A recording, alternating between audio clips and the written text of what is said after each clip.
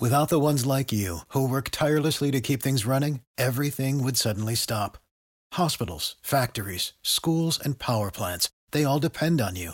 No matter the weather, emergency, or time of day, you're the ones who get it done. At Grainger, we're here for you with professional-grade industrial supplies. Count on real-time product availability and fast delivery. Call, clickgrainger.com, or just stop by. Grainger, for the ones who get it done.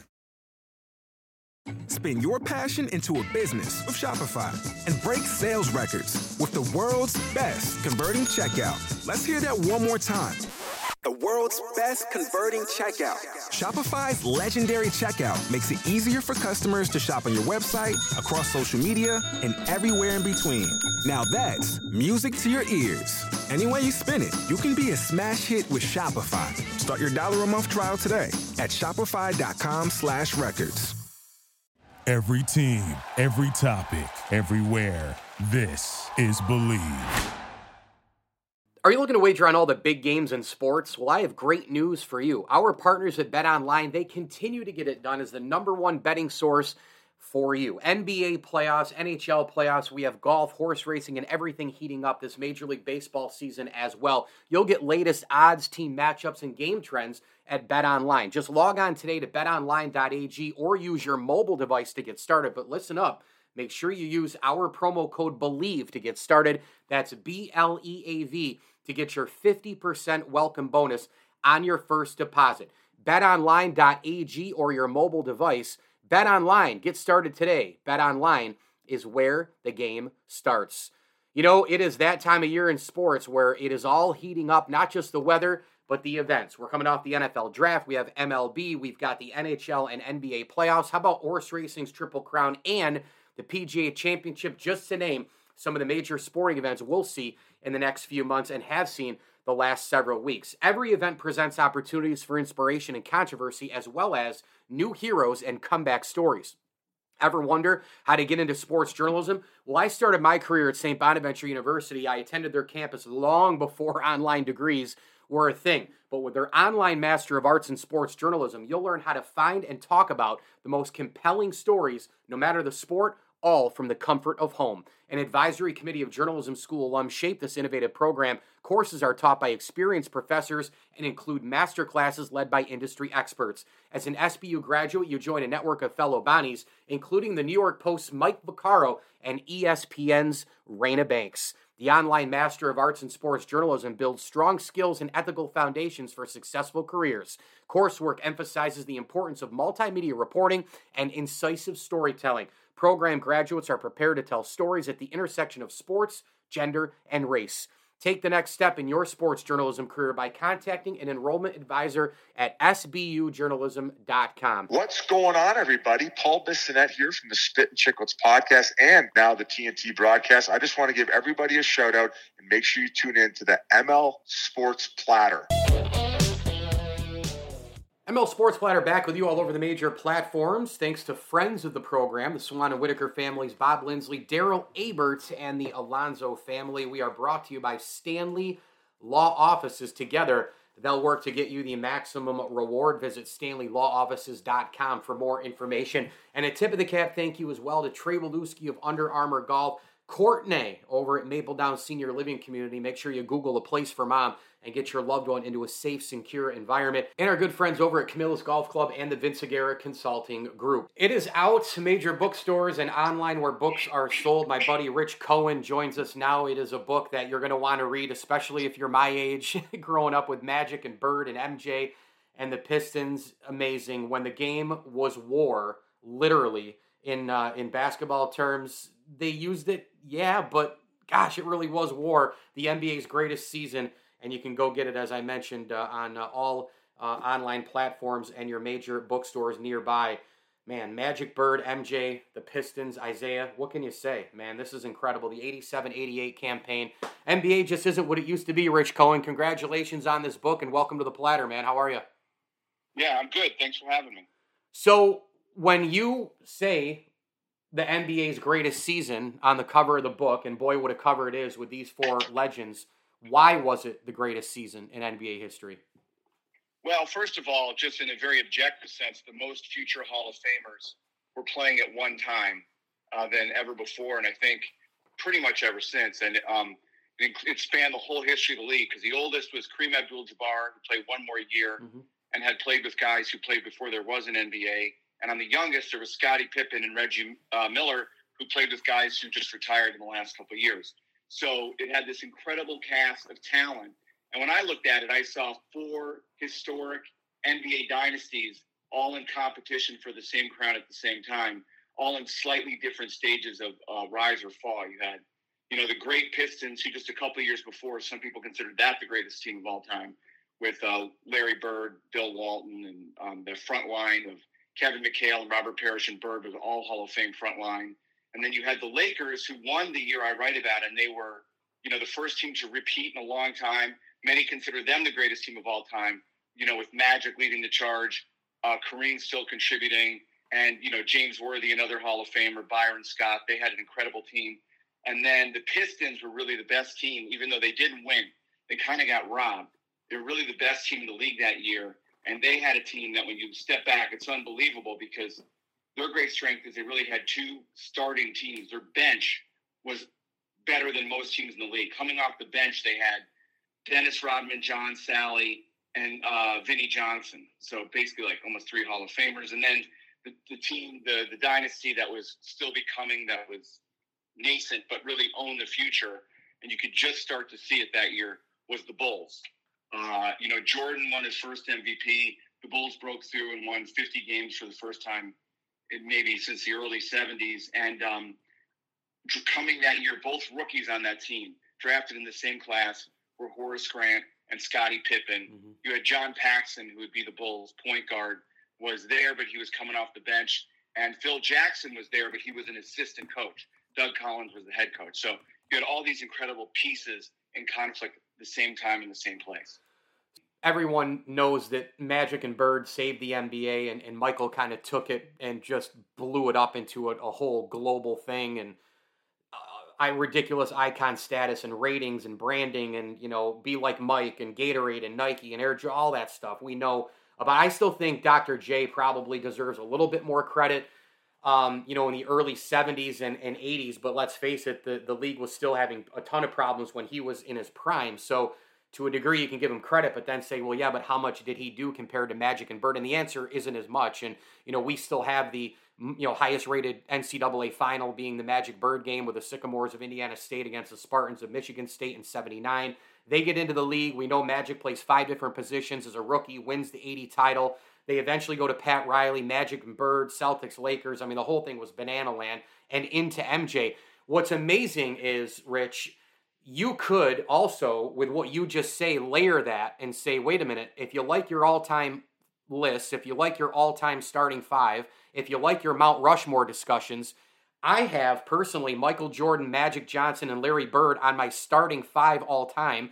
And you could argue that those 3 guys are also on the Mount Rushmore of all time, and you could just call it there with those 3 guys, could you not? Yeah, I mean, it was a real golden age. Like, different sports have different, golden ages. Like, you have a golden age of rock and roll, the Beatles and the Rolling Stones, and they're young. This was the golden age of the NBA, and it's interesting. You mentioned Dr. J, super interesting. I agree with you completely about him, but he was almost too early. Like, one of the great things that made Bird and Magic so great, you saw it in that NCAA game, is they had each other as rivals, and they pushed each other, and it was the rivalry as much as any individual talent. And then the fact that they went to the Celtics and the Lakers, who were these 2 teams who had played each other so many times, so it brought back all the history, with like Bill Russell and Jerry West and all that. So, and then, Magic, Jordan comes right into that. So it's sort of like, I always say, you need, for Muhammad Ali to be Muhammad Ali, you kind of need Joe Frazier. You need the great, great, great opponent. And in a lot of ways, the image of Dr. J, though he was still playing, is still hanging around, because the Celtics became as great as they were and built the team the way that they did, specifically to beat the 76ers with Dr. J.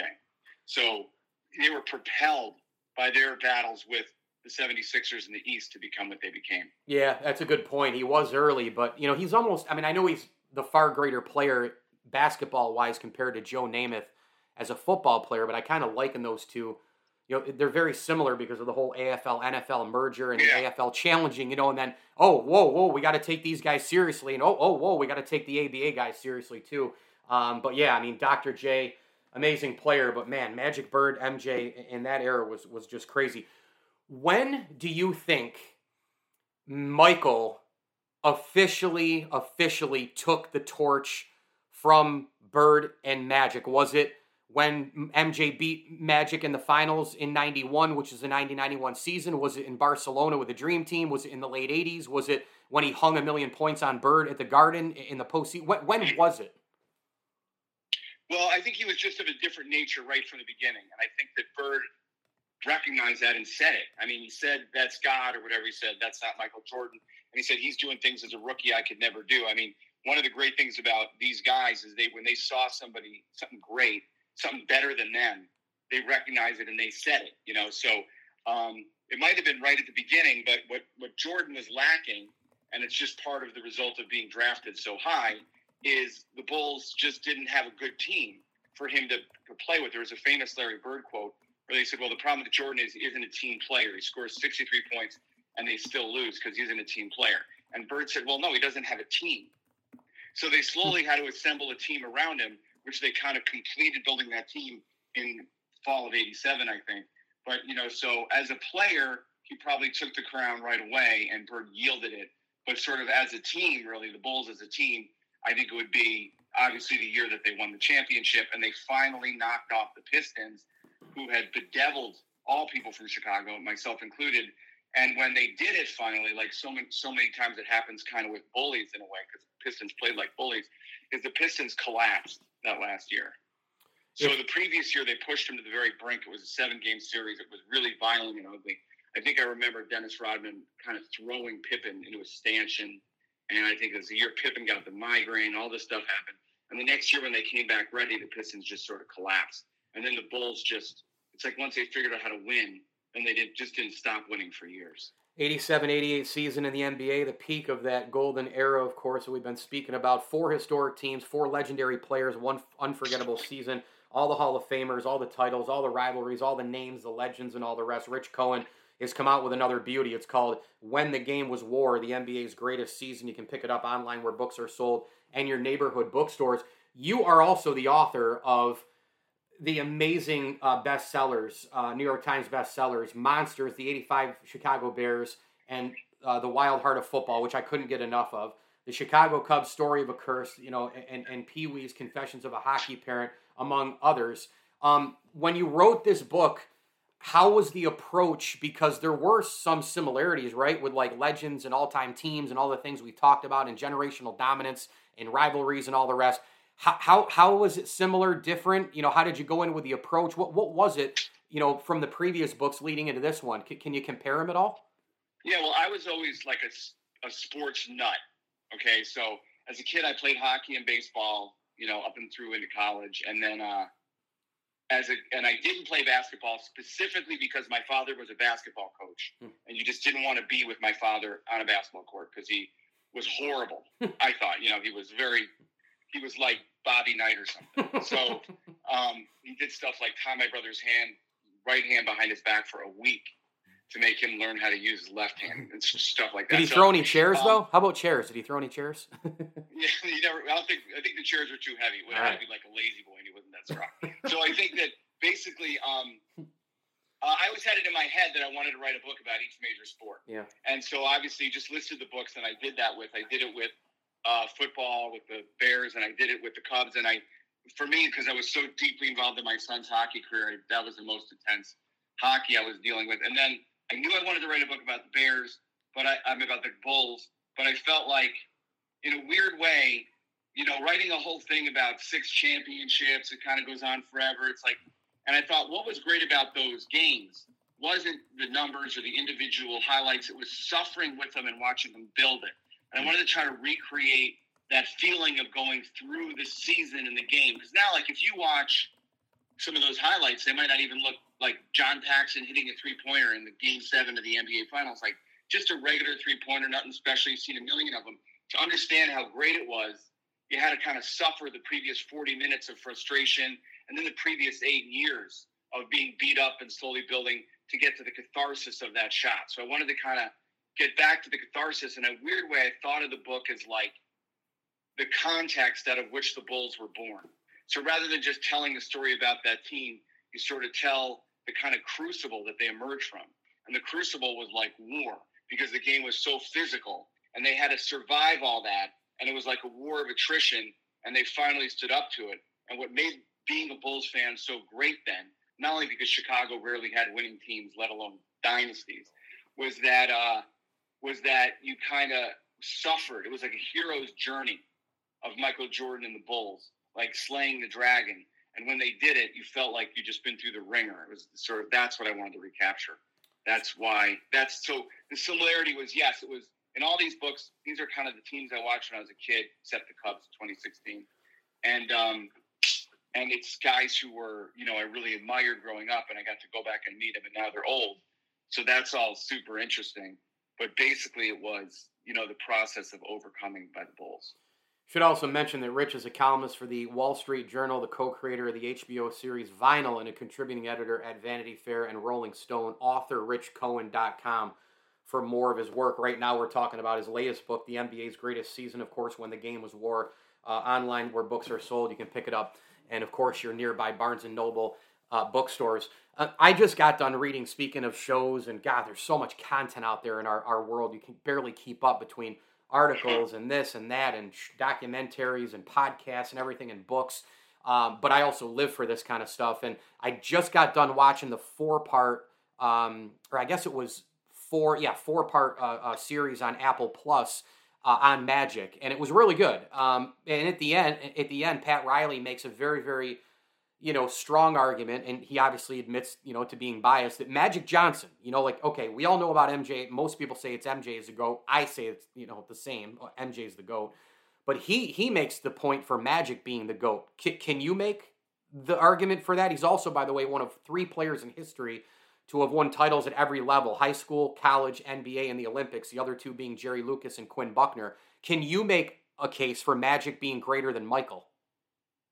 Probably. I mean, the thing is, I think with all the guys, I can make a case for Jordan being the greatest. I can make a case for Magic being the greatest. I can make a case for Bird being the greatest. And I probably could make a case for Bill Russell or Kareem Abdul-Jabbar, being the greatest. So, but the thing that I think was really interesting was the guy who belongs in the conversation, maybe of not the greatest, but of the top 10, that is really given short shrift, is Isiah, who's kind of like one of the sort of heroes of the book, because Isiah became vilified in the sort of epic story of Michael Jordan. You saw The Last Dance, and there's a villain in The Last Dance. It's Isiah Thomas. Yep. And really unfairly, I think. And what Isiah did is if you look at the list of the top 50 players in NBA history, the only one on that list under 6 feet tall is Isiah. And my father always said to me, there's been plenty of 7-footers in the history of the NBA. Any player that has, made a team and stayed on a team that is under 6 feet tall is great. And Isiah played like a big person, but he was not a big person.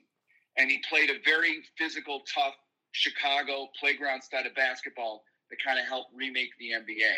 And I would think I could, make the case that Magic was the greatest. He completely changed the position of point guard. He changed the way the game was played. It's very easy to imagine him playing today and still dominating.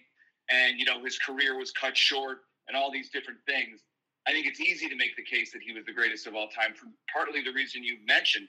He won high school, college, and in the NBA in 4 years. He won a championship each level. And then in the decisive game in the NBA in his first year, he's a guard who switched to center because Kareem was hurt and was able to switch positions like that and was able to shut down the other team's rebounder. When he wanted to play physical, he could be as physical as anybody. But the tougher case, of course, is Isiah, and I think that's the case people should try to make.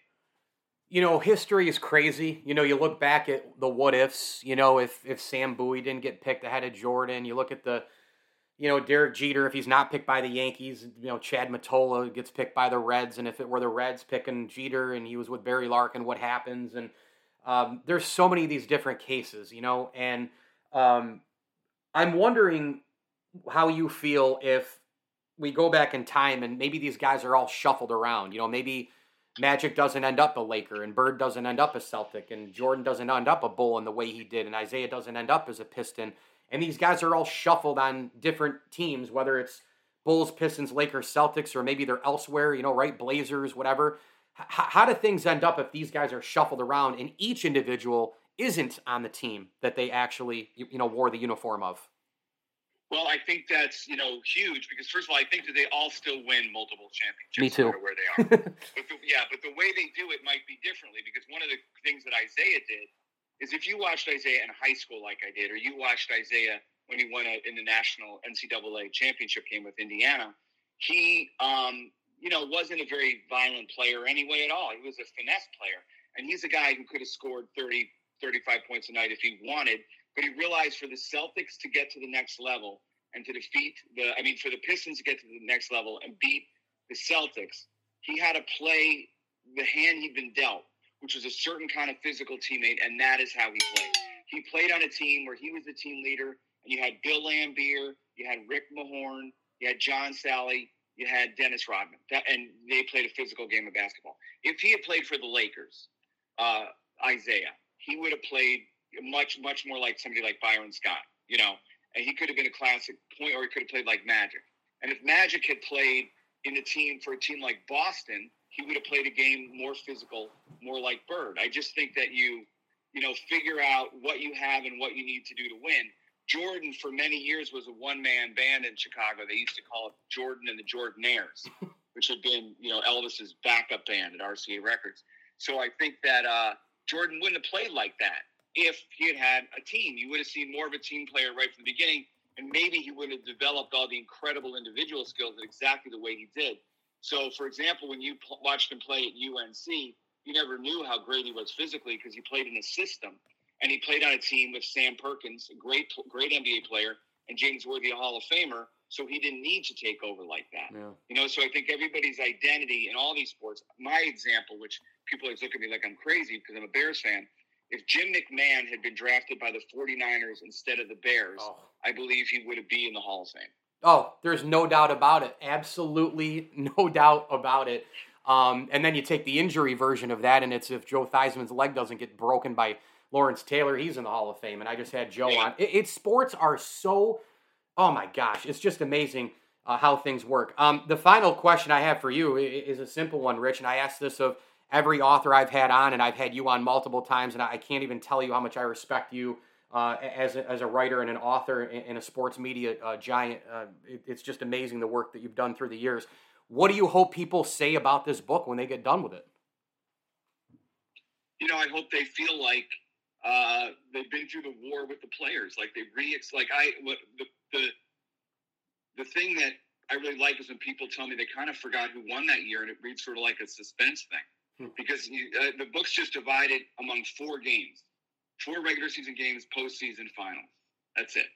So the idea is to put you through the ringer again as a fan and sort of forget how the season ended, like willing suspension of disbelief, So I hope it feels like it kind of returns them. And if you're our age, it brings you back to really one of the most exciting times in my life as a spectator of sports, maybe the most exciting time, and causes people who were too young to experience that to finally get what we've been talking about this whole time. And it's amazing. I just don't watch the NBA anymore. I mean, I haven't watched it in years. I tried to get into it a few years ago with Steph and LeBron and the big matchups and the players and flipping on the fire. I can't even, I just can't do it. It's not the same It's game. horrible. It's just a different game. Yeah, they don't play defense, the load management, the woke stuff, too many social and political. I just can't do it, man. And this is the bread and butter. This is what I grew up on, and I love this. I love the book. When I read When the Game Was War, all I do is I just see McHale and Rambis going at it, and I see all these things in my head.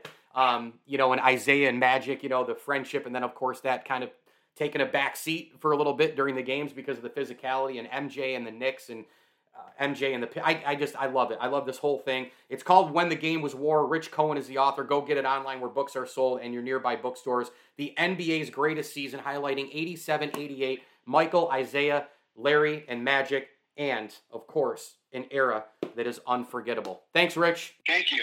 This is Joe Convertino Jr. at CH Insurance. Over the years, the Orange have set a great example of teamwork, and it's what we strive toward every day with our talented team, clients, and partners. Follow us on social media. Go SU.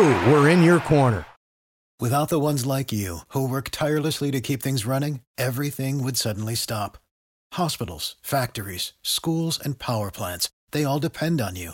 No matter the weather, emergency, or time of day, you're the ones who get it done. At Grainger, we're here for you with professional-grade industrial supplies. Count on real-time product availability and fast delivery. Call, clickgrainger.com, or just stop by. Grainger, for the ones who get it done.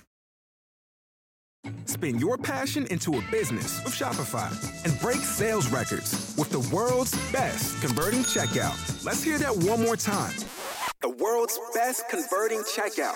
Shopify's legendary checkout makes it easier for customers to shop on your website, across social media, and everywhere in between. Now that's music to your ears. Any way you spin it, you can be a smash hit with Shopify. Start your $1 a month trial today at shopify.com/records.